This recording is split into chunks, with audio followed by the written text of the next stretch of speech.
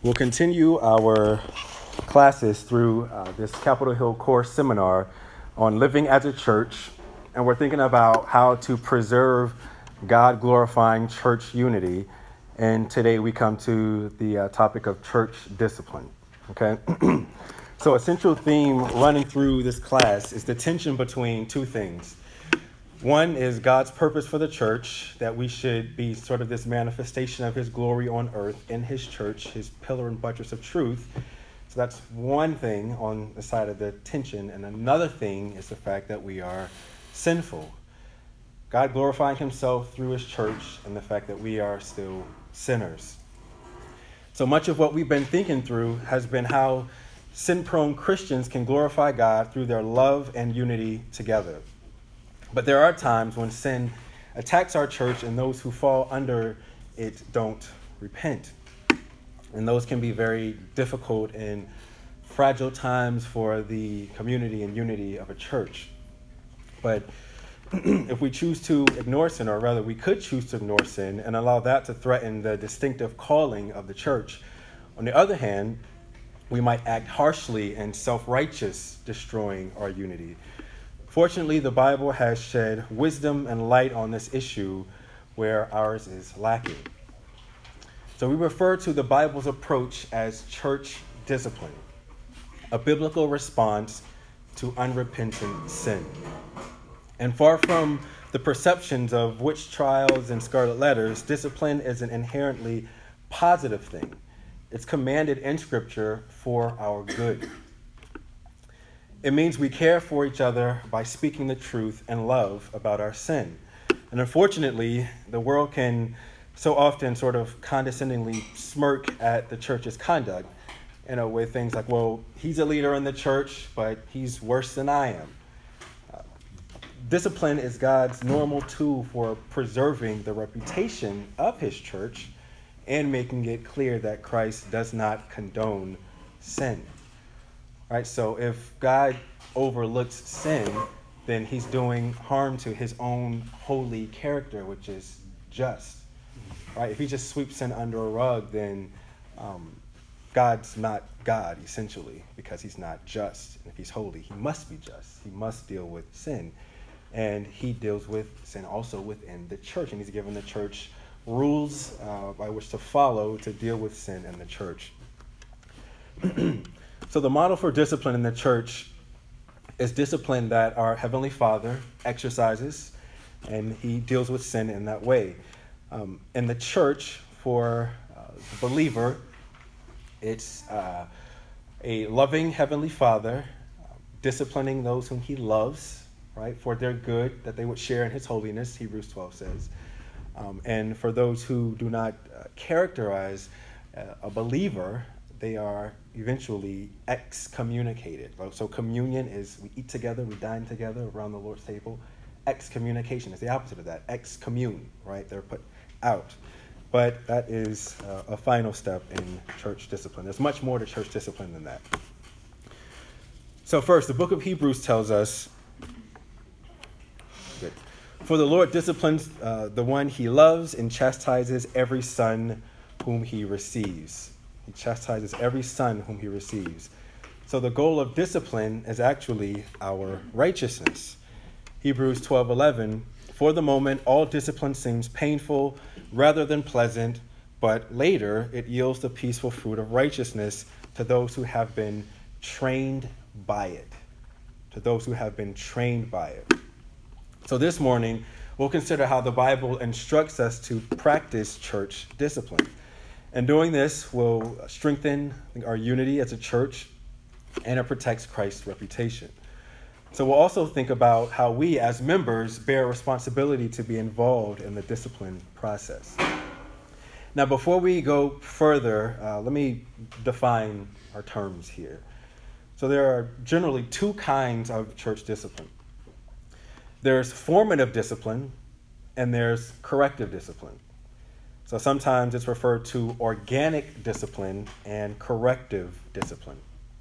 When we say church discipline, we generally think about the second, which is that corrective discipline. So we think about the steps of Matthew 18. But first, the organic discipline is much more common, right? So when you hear somebody say church discipline, you probably automatically go to, and I do too, automatically go to excommunication. But that's a final step in church discipline. There's much happening before that happens that's considered church discipline. It's just organic church discipline, and we'll talk about that. So first, formative or organic discipline. This refers to leading people to maturity in Christ through positive instruction and teaching. For example, when the word is preached to us and we're convicted, and when Christians encourage each other, that's formative discipline, right? So we see that in Hebrews 10:24-25. Someone read this for us.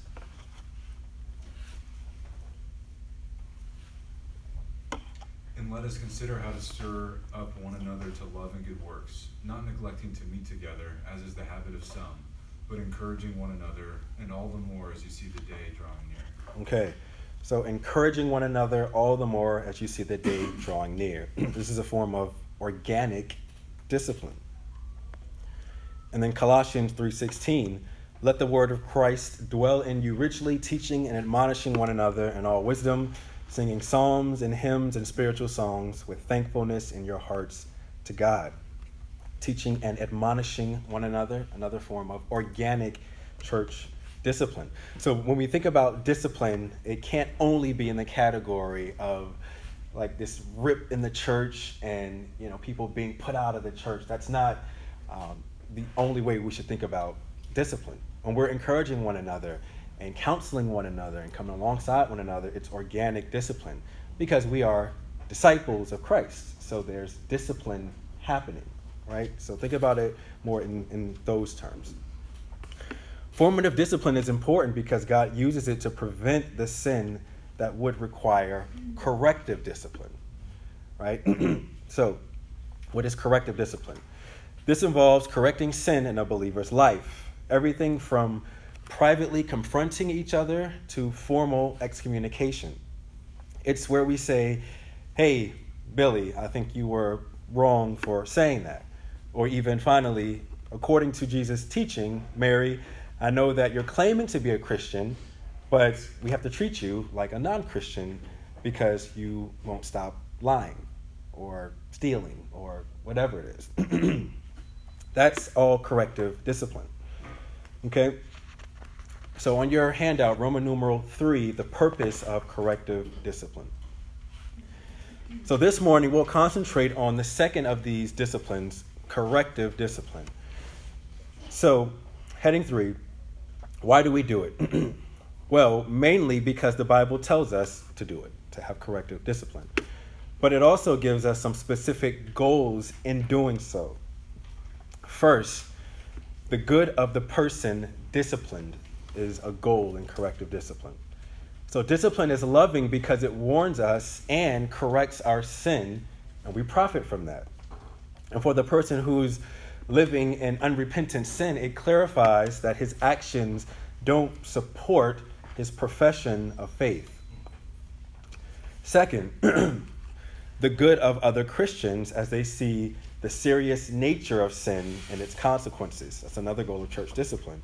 The good of other Christians as they see the serious nature of sin and its consequences. Third, another goal, it's for the health of the church as a whole. So it stops sin that could lead to strife and conflict or confusion for less mature Christians about what it means to follow Jesus.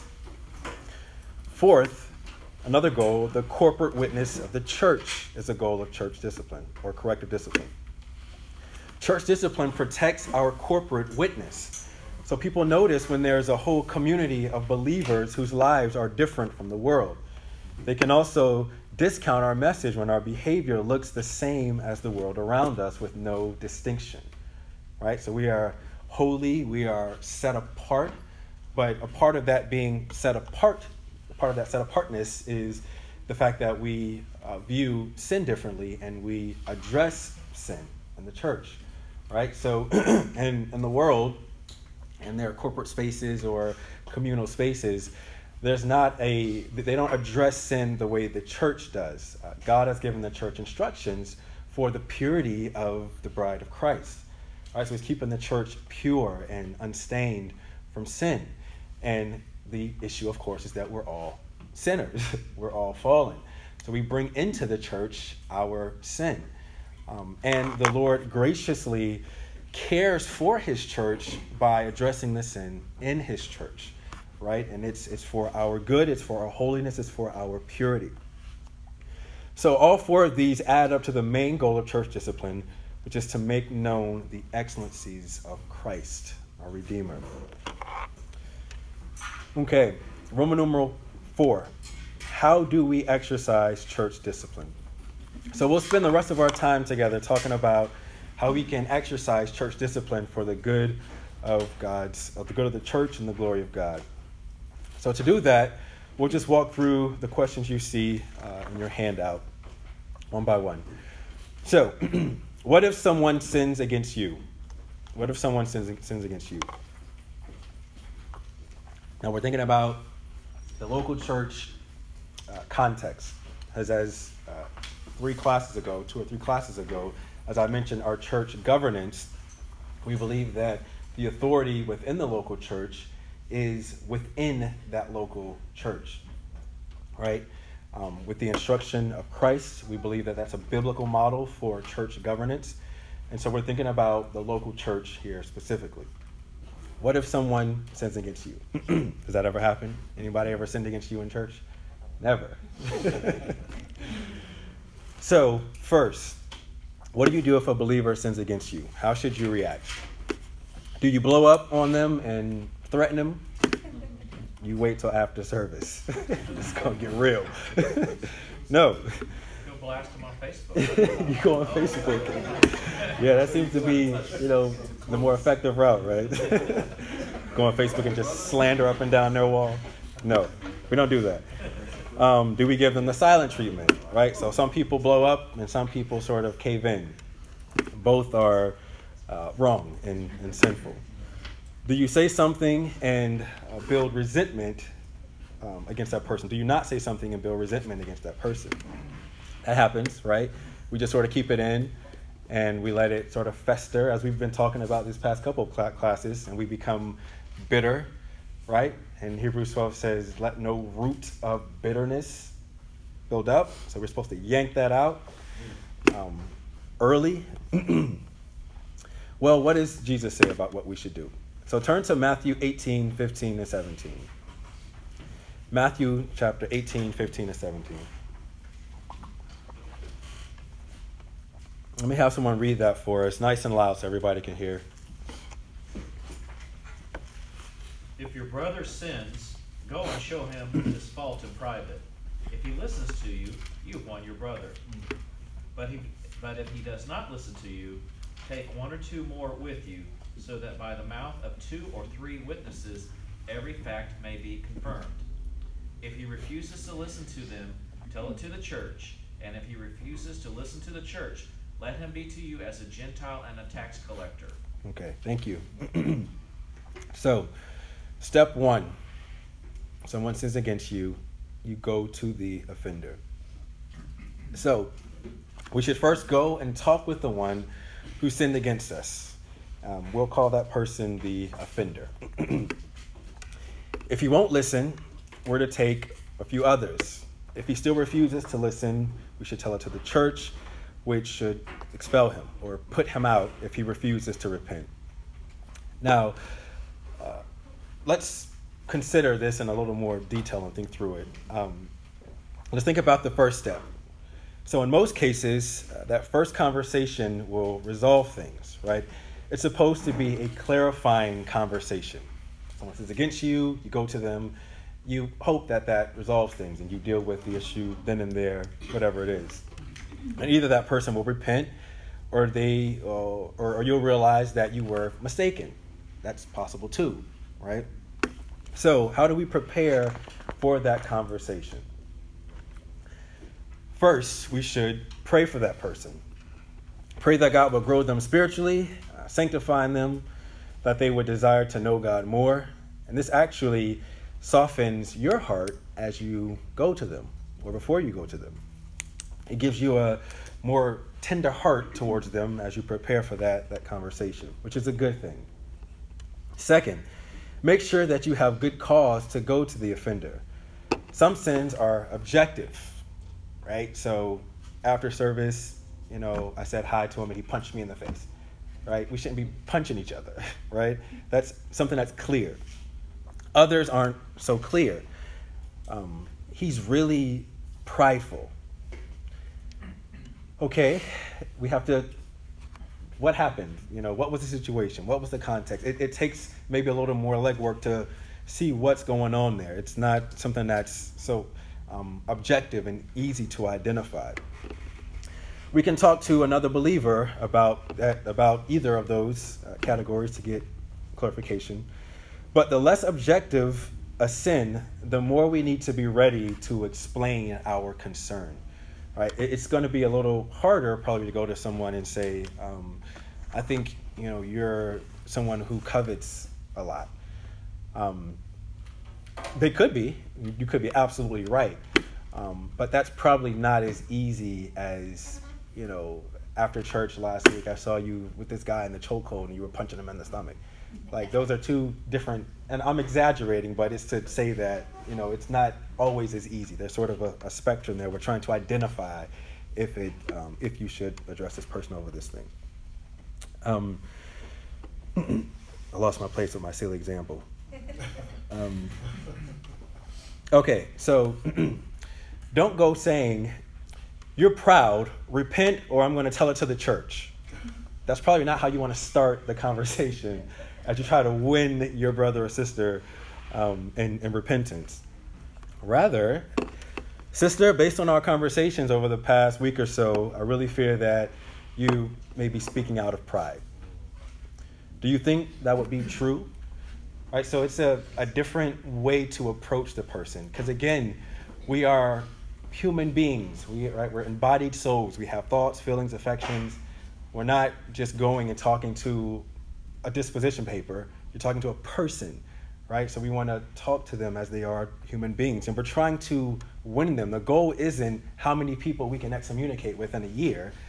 The goal is to deal with sin in the church, and how we approach that is very important. So this is a part also of our counseling each other. We're a part of counseling each other. That doesn't only happen when someone comes in and they want to speak to one of the pastors for counseling. Every Lord's Day, I'm pretty sure each of you in some way is counseling each other. Someone comes and says, hey, how's it going? Oh, it's going pretty good. Well, actually not so good. I had a terrible week. This and this happened. And that door is open. And at that moment, you're probably counseling them. It doesn't have to be, you don't have to have a master's in counseling. You're giving an edifying word to your brother and sister. You're counseling them. And so the approach is not, as we think about discipline and calling someone to repent, the approach is not accusatory. It's supposed to be careful and discerning, right? Careful and discerning. One of my favorite passages, did you have a... Yeah. Go for it. I think Jesus is dealing here with not only to resolve the problem here, but also to deal with us, the one who has been offended, in humbling us. Yeah, absolutely. Because it's not, you're the one that's been offended, right? Sin against, and he tells us to right. go to that. To go. So yeah, amen. Yeah, absolutely. Takes a lot of, you gotta be humble on both ends. Yep. The other thing I'm thinking since I came to the class is we always speak of this issue within the church and the brethren, but I think it's very, very difficult in our house with our spouse, with our children. Yeah. It's very, very. Yeah. It can be harder there than it is. Yeah. I don't know why, but. Yeah. I think I know why. Sin. But no, that's a good point. That's a good point. But yeah, so there's absolutely sin in our homes that we need to deal with and work through. But we're thinking about the local church specifically because Matthew Yeah, 18 yeah. is giving this instruction to the church. So, but that's absolutely true. It can be easier at home to get in the pattern of just overlooking Supposed to be easy. sin. Yeah. But one of my favorite passages, Proverbs 20, verse 5. Can you guys see this from over here? Not that much, but okay. Okay. Great, thank I you. don't know if that helps. The purpose in a man's heart is like deep water, but a man of understanding will draw it out. It's not always easy to discern what's going on with a person. And we have to be patient and discerning, praying for wisdom and care as we try and draw out what's going on in a person's head and heart. We want to be skillful surgeons, not people with sledgehammers just swinging it around at everybody.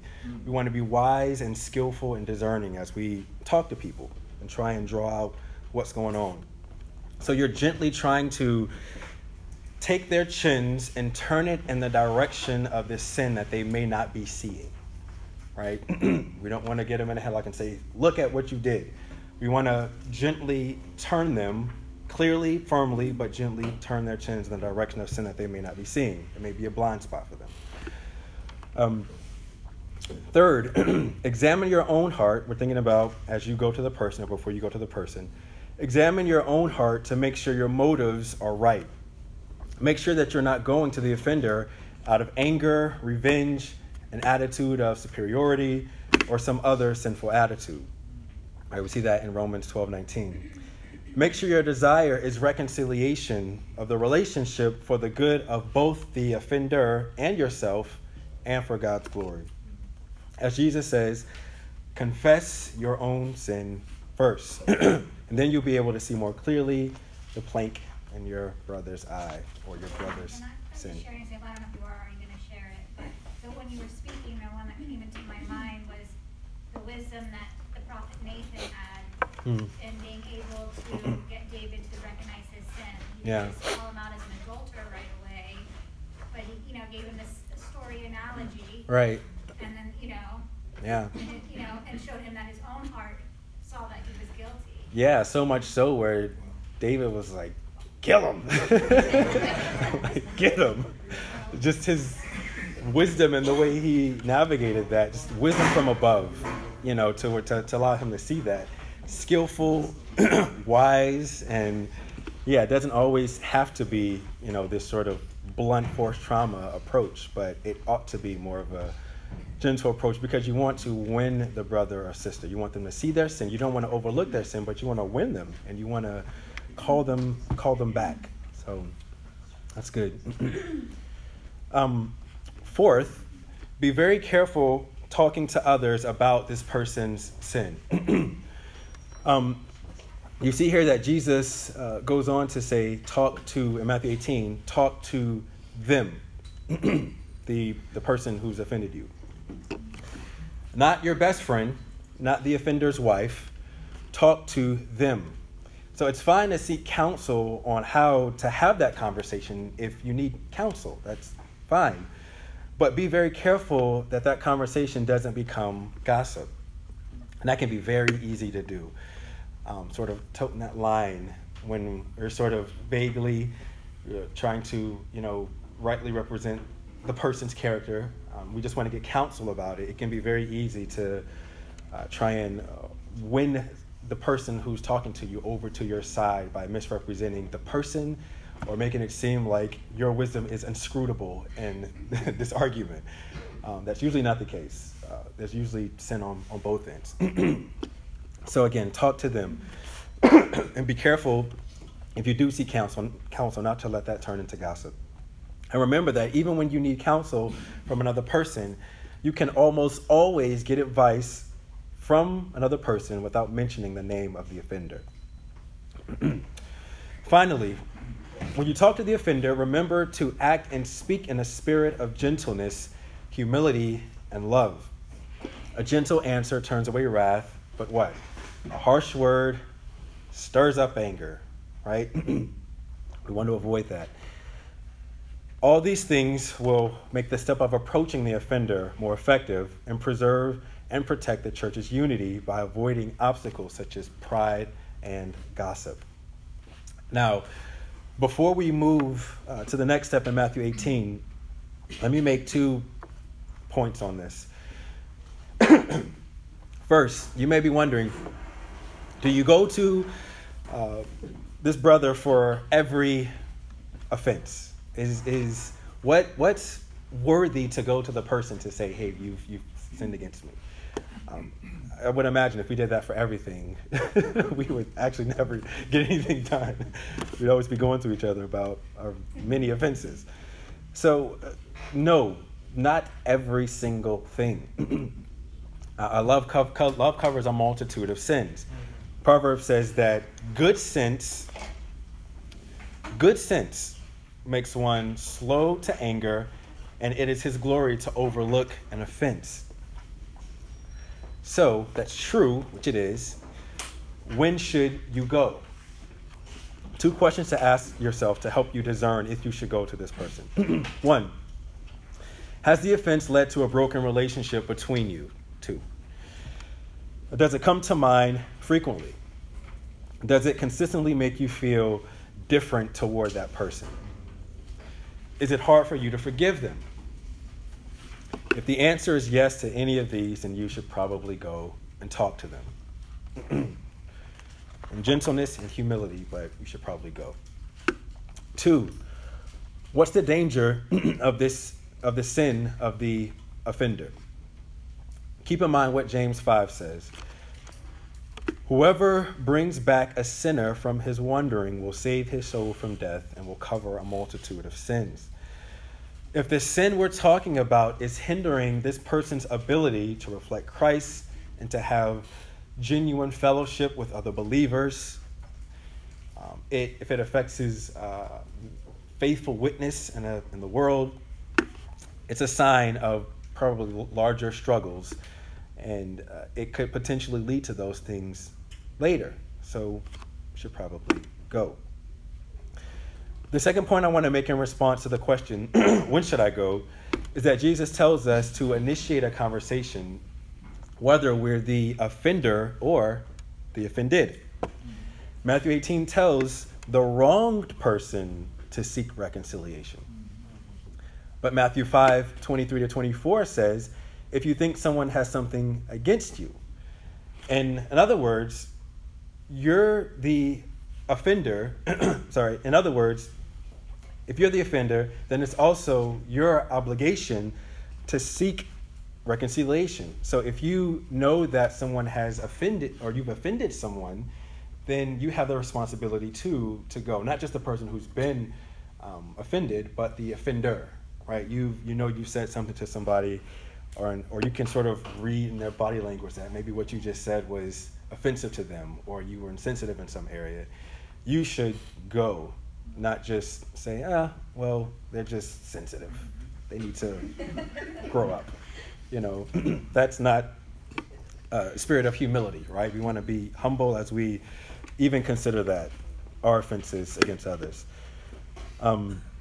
Matthew 5 even says that if you're on your way to worship God and you remember your brother has something against you, you stop and you go and you be reconciled. That's one of the things when you were asking, when do you go to someone and when you don't? If you're sitting in worship and you can't hear the sermon and you don't have freedom to sing and all you're sitting there is, that other individual in the service, that's probably a red light right there. Yeah. Yep.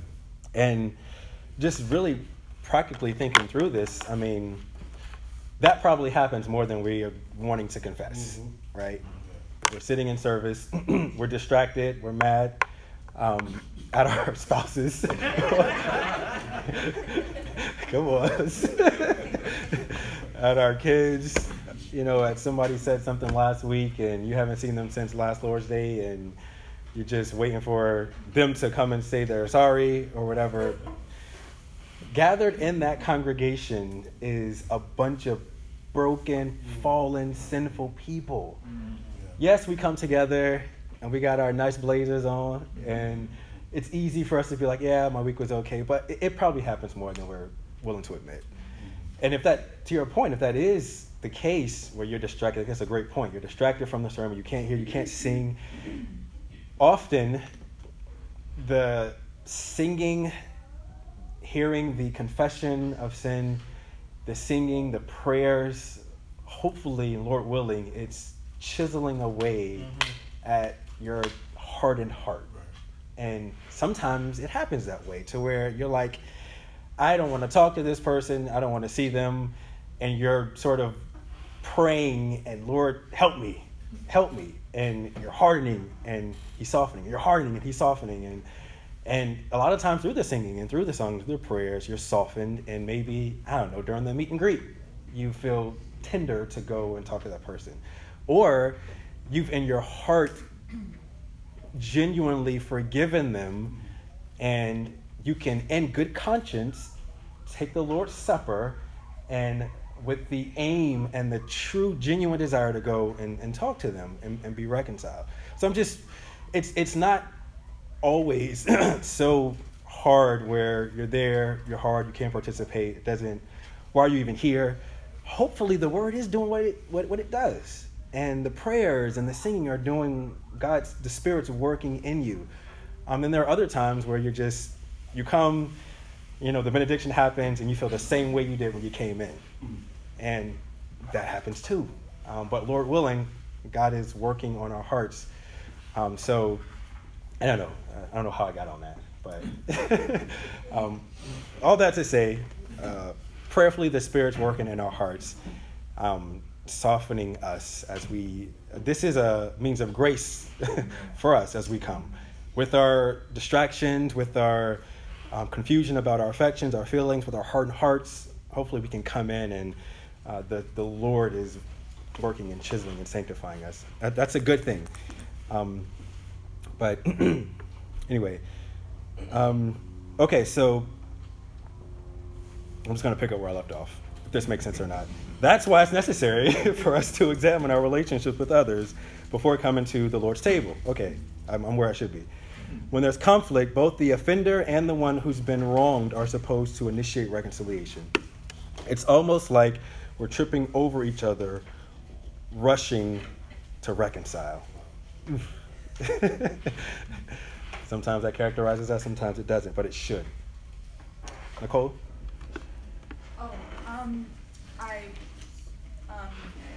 Sorry, I put it up and turned it back, but yes, absolutely. I'm sorry, everyone back here saw it. So I guess this is sort of a gray area, if for me, just if maybe someone offended you or something, and you've forgiven them, at what point, you said part 2 here though, does this hinder his or her witness or community in our church, or like what, if you're like, well, it's gone for me, I mean, at what point, I know it's obviously ultimately wisdom to say, do I drag it back up for there? Yeah, that's a good question. I'm just not sure. That's a good question. And honestly, there's not a cookie cutter answer for that, because it can be very complex. What is the situation? What's the nature of the relationship? Is there genuine forgiveness? Is the person just wanting to say they not you, not but just deal with it? Yeah, not deal with it. It can be very complex. But I think a principle in general. So you said your question is, how do I know if I've forgiven this person? Do I just leave it, or how do I know that I should bring it back up? I think if you have forgiven them, then yes, you've pardoned them, so to speak. You've forgiven them, and you leave it. I'm assuming it comes back up if the person continues to do it. Is that sort of along those lines? So this person, they say, I'm sorry, they slap you again. They say, I'm sorry, they slap you again. You've forgiven them, but do you just continue to let this happen? I would say no. I would say you go to the person and you tell them, and even though you have forgiven them, I think you can still take someone else or move through the steps of Matthew 18, even if you have forgiven them. Some would disagree with that, but I think you can. I think you can have genuine forgiveness because your care is not it's for your relationship, but it's also for this person and their own character and growth in Christ, and wider for the church. So I think if there is sin there, you can say, I forgive this person, I pardon them, but you care for them too, and you care for the holiness of the local church. And so I think you can and should at times walk through Matthew 18, even as you carry a forgiving heart with you. George? I believe it's in Hebrews where it says, when possible, when it's a loose translation, I'm sorry, but As much as that depends on you. be at peace when possible. Yeah. So it's acknowledging that it's not going to be possible at peace with everybody. Right. And as long as it pertains to me, that I've made that effort to seek that peace. Right. But to know when be at peace now. Yeah. You've made your effort, and you've trusted God with it. You've prayed over it. You've lovingly approached your brother. This is to be at peace. You made your effort, so it's not going to be possible to be at peace with everybody. Yeah. Not every relationship is going to have the reconciliation you desire relationally. You know, if someone does something, we were talking about this a few weeks ago after Flock Group one day. If someone does something that is heinous, we can think of a number of heinous sins that happen within the family or outside the family. If someone does something heinous to your child and you forgive them, you don't let that person babysit your child. You know, that's not wise, right? So again, it depends on the principle is, and the command is, we ought to forgive, we must forgive, and we have Matthew 18 as our rule book there. But the way in which we walk through that, it takes wisdom, because it can be complex. It's always not the exact same answer for the exact same situation. Okay? Okay, Rusty, quick. Yeah. So I'm thinking of a situation that happens frequently in churches. You've got person A is kind of loud and boisterous. Yeah. Laughs a lot, maybe. Ooh. Person B is fairly reserved, doesn't talk very much. Yeah. And the two of them, you know, when they spend a lot of time together, person B becomes distressed in just regular communication. I don't know if The quiet person becomes distressed talking to the outspoken. Distressed because of the boisterous person. Yeah. Those are two very common personality types. Yeah. Does this relate to this? Would they? If there's sin there, yeah, if there's sin there, yes. So there are personality differences, right? You have people who are extroverted, people who are introverted, and the spectrum, you know, is wide there as well. But a person who is outspoken in conversation with a person who's not, them simply having two different personalities as they talk doesn't necessarily mean that there is sin there, but there could be. And I think if there is, even if you're confused about, maybe you're just offended at something and you're confused about, should I be offended about this? Is this just me? Is this him? You know, whatever. Again, so back to step one, that clarifying conversation. So I think you go to them and you say, this is something that you said or did, and you probably didn't mean anything by it, but it did affect me in this way. And allow for a clarifying conversation. Maybe they'll say, I'm so sorry, I'm sorry. You know, I get that sometimes. I'm working on that. You know, maybe they're repentant, maybe they're very sympathetic. You know, maybe they're like, you know, deal with it. This is who I am. I think that clarifying conversation, step one, will help us to discern if we need to move further. But be willing to have that conversation, to give them the opportunity to, you know, just rightly represent themselves. Because maybe they said something or did something in passing that was not a good representation of their character. And when you have that conversation, you allow them to rightly represent themselves. And again, you care for the unity of your relationship and of the church as a whole. Okay? Desmond, that being said, can we talk after the meeting? Yes. Yes. I'm sorry. Whatever it was. Okay. No, this is good conversation. I wish we had 3 hours to sit and talk through this, because this is I know something that people have a lot of thoughts and questions about. But we can always talk after, or you can send me an email or something and we can talk about it. I don't know. Okay, so step 2. Now we're at taking one or two others. So Matthew 18, step 2. So back to Matthew 18. If the offending person won't listen, and it is clear that sin has been committed, we're to take one or two others with us. So this serves two purposes. First, the offender may more likely listen to a neutral third party than the person who's been sinned against. The other person also serves to witness what happened at this meeting, this interaction, in case discipline advances to the next step, right? So a few thoughts on this process if you ever find yourself at this stage. First, before you take this step, consider how objective, again, the sin is. Are you confronting them because you think that they are spending too much money or because you think that they're prideful? Well, only God truly knows that person's heart and intentions. If this is a subjective issue, if it's a subjective issue like that, then it doesn't mean that you can't come alongside the person, the brother or sister, and talking with them through whatever the issue is, but it's probably better to pray that the Spirit convict them. It's not, again, we want to think about, is this objective? Should I go to them? Is this something that is subjective or is it absolutely sin? And he may do that. Sorry, I lost my place. And it may be this person, if you are thinking through, okay, should I go, should I not go? Should I take this person? It may be objectively sinful, or it may be a gray area that you need more counsel on to discern if that's something that's objectively sinful. Again, we're processing, reasoning people with thoughts and affections. We're trying to work through these things, right? And it's not always as clear.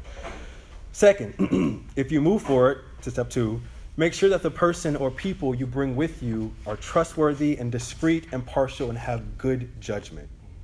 Do they have a track record of exercising wisdom? Or are they someone who they're very punchy and they'll just sort of further stir up stuff? They come with gloves and say, you put on the blue gloves, you put on the red gloves. And they sit back with popcorn and eat. We don't want that type of third party with us. Third, let the offender know when you're what you're about to do. Don't spring a conversation on them without warning. Fourth, be careful not to try to lobby the witness to your side. Let's just let the facts be the facts and let them speak for themselves. Okay? Step 3. So step 1, go to the person. Step 2, take someone else. Step 3, tell it to the church. So moving on to step 3, if the offender still refuses to listen, the church needs to be brought in. Let the elders know what's going on, and they, along with the church, can excommunicate him if he still refuses to repent. At the final stage, Jesus even uses those outside the church and Satan himself to providentially push towards repentance. Hand them over to Satan. Even when he's put out of the church and handed over to Satan, the aim is repentance and reconciliation. Even then, it's repentance and reconciliation. Okay. What if you see a person, what do you see a member sin against another member? So you're standing back, you're watching, you see something happen. What do you do? Well, Matthew 18 gives guidance about this. What if you just observed sin against another person in church? The answer is, so what should you do in that case? The answer is, it depends. Galatians 6:1 tells us, brothers, if anyone is caught in any transgression, you who are spiritual should restore him in a spirit of gentleness. And then Luke 17:3 says, if your brother sins, rebuke him. And if he repents, forgive him. On the other hand, the Bible also warns us not to be busybodies looking for opportunities to point out faults in others. All of us are sinners, and so it would be wise for us to give thought to that as opposed to unproductively sort of walking around the church looking for people who are doing something so you can catch them in the act and, rebuke them. That's not the spirit we want to have either. So here are some guidelines to help us judge and discern what we should do here. First, is this sin bringing dishonor to God? Is it visible enough that it's lying about God to non-Christians? Second, is it hurting others by causing them to be tempted or by setting a bad example for younger Christians? Third, could it lead to discord or disunity in the church? And fourth, is it seriously harming the offender by damaging his own relationship with God or in other ways? If one or more of these questions, your answer is yes, then it would probably be appropriate to talk to the offender about the issue. With wisdom, with discernment, and at times with counsel, because it's not always black and white or easy to discern. The less relationship you have with the person, the higher the bar is for talking to them. The better you know them and the more trust in your relationship, the lower the bar. Right? Okay, C, what if someone sins in a way that's heinous? Right? So back to the punching someone after service. How many recognizes this difference between the discipline in 1 Corinthians 5, where Paul tells the church to put the man out for sleeping with his father's wife, and Matthew 18, which we just looked at. So we won't read through 1 Corinthians 5, but it's a case where a man is sleeping with his father's wife, right? So heinous sin, we could categorize it like that. In 1 Corinthians 5, Paul doesn't ask about the man's repentance. He simply says, put him out of the fellowship. So what's going on there? Is there some type of fast track to church discipline? What seems to be happening in 1 Corinthians 5 is that the sin was so heinous, so grievous, so beyond what was acceptable in that society even, that there's really nothing the man could say to convince the church of his repentance while remaining a member. Paul just says, put him out of the church. Generally, we follow the principle of innocent until proven guilty. You stay inside the church until, through the steps of Matthew 18, it becomes evident that you're not repentant. But sometimes the credibility of any claim to repentance is so shot that the church should move very quickly and move towards putting the person out of the fellowship, both for your good and the reputation of Christ. So a member in good standing shoots another member in good standing, right? That person dies, or they're in the hospital on critical care. That needs to be dealt with rapidly, right? A situation where, I don't know, maybe a husband is beating his wife and she comes to church black and blue, or the wife is beating her husband and he comes to church black and blue. That happens. That needs to be dealt with rapidly, right? So those are, again, they may be seem like they're extremes, but those need to be dealt with rapidly. Okay. All right, so I'm jumping down to 4D. Got a few more pages here. How do I relate to someone who's been excommunicated? How do I relate to someone who's been excommunicated? Many times, this will not be an issue because the individual has moved to another area, they go to another church, they no longer associate with the church or its members. But there have been several examples where someone has been put out of the church and we run across that person. What should we do then? What do we want to happen in that situation? Right? We want him to be constantly hearing God's word, and we want them to be convicted of sin. But what if that person also starts showing up to sort of social events, dinners? What then? How do you interact with someone that your church has excommunicated? I should say again that there have been abuses, right? So we want to think through this biblically. The abuses shouldn't set the stage or determine how we think about this. We recognize that those are abuses and we keep them in the category as unbiblical, but we're thinking about biblical church discipline here. So in 1 Corinthians 5:11, we read that we should not associate with any such person. In Matthew 18:17, Jesus says to treat the person as you would a pagan or a tax collector. So what does that look like in practice? What'd you say? Once a year. Tax collector. Once a year. Take it easy. We have tax collectors.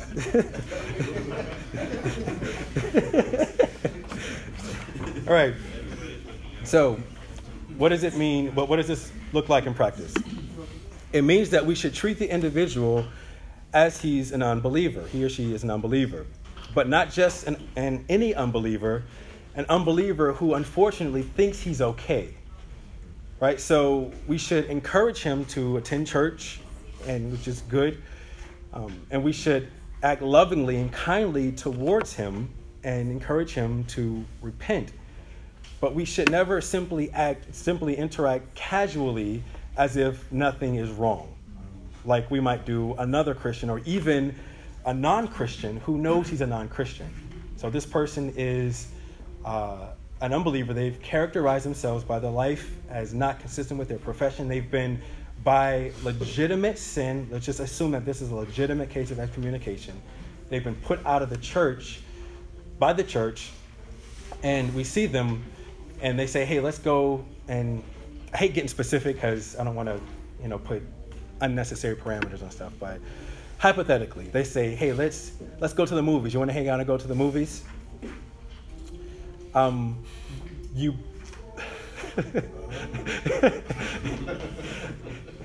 never mind.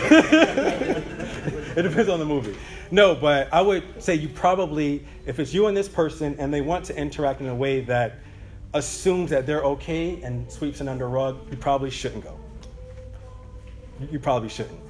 I would encourage them to repent. I would invite them to church, but I don't want to come alongside their self-deception if they haven't repented and been reconciled to the church, which will be evident, right? So they've come and they've talked and they've worked through things and they've reconciled. But if they're assuming that they're okay and the church with the authority of Christ has put them out, then I think we should interact with them differently and not just have casual interaction as if we would a believer, or again, even an unbeliever who knows that they're an unbeliever. Those are, I think, different categories. Okay. But if you can think of another specific situation, feel free to come talk to me. That's fine. Okay, 4E. What if a church leader sins? Oh, we're over. What if a church leader sins? Okay, I'll just say something quick about this and then we'll close out. The last topic I want to address is church leader. So the guideline and passage for this is 1 Timothy 5:19-20. So it says, do not admit a charge against an elder except on the evidence of 2 or 3 witnesses, and for those who persist in sin, rebuke them in the presence of all, so that the rest may stand in fear. So Paul gives special caution to protect elders from illegitimate attacks. Before a discipline action against an elder can be brought, there must be 2 or 3 witnesses, which is a principle we see in the Old Testament. The wisdom of this is clear. Church leaders must often engage in situations that may lead to unfounded accusations against themselves. But the passage in mind is to address how should we think through when a church leader has done some heinous sin. So first, what if you hear rumors of an accusation against the leader? And then second, what if you encounter a church leader in sin? So I think I'll just, because we're over, summarize these. So on the principle of 1 Timothy 5:12, if a church leader is in sin, we shouldn't think that we don't have any type of say-so or the ability to say, hey, this brother's sinning. The church leaders aren't immune to sin. There's not a barricade around us that says you can never approach a church leader if they're sinning. Of course you can. They're a brother. You should approach them. But the principles are the same. Is it subjective? Is it objective? Having that clarifying conversation is always helpful, or most of the time it's helpful. If you can talk with that person and see how they were thinking through a thing, that church leader, you said this, and I was just unsure about what you meant when you said that. Allow for the clarifying conversation to happen. Just as we wouldn't want to just jump to assumptions and accuse of anybody else, we don't want to do that with church leaders as well. If you witness a church elder sinning, it may be wise to go to another church leader and say, hey, this is something I've seen or I've noticed or I've picked up on within this person as a pattern or whatever, or I witnessed this thing, and talk with that other leader through it to, with you two, have maybe a clarifying conversation. Again, it's not always black and white. Different circumstances and situations require the same principles, but the way they're worked through can be different. But church leaders are not immune to sin and being addressed. Church leaders are held to a higher standard, so they should have less leeway, if I could put it that way. But that doesn't mean that they cannot be addressed. I do have a few pages to say about that, but I'm out of time, unfortunately. I didn't do that purposefully, so I didn't have to talk about church leaders sinning. That wasn't a thing. But if you have any other thoughts or whatnot, just come and talk to me after, okay? But I want to honor the time, so let me close out. Lord, I thank you for your kindness toward us. Thank you for your word, which is sufficient, that you haven't left the church to itself to try and work through these very difficult topics and issues, but you have given us wisdom, and the wisdom that is from above. So please guard our humility, guard our unity in humility, and Lord, may you sustain your church and her holiness for your glory and her good. In Christ's name, amen.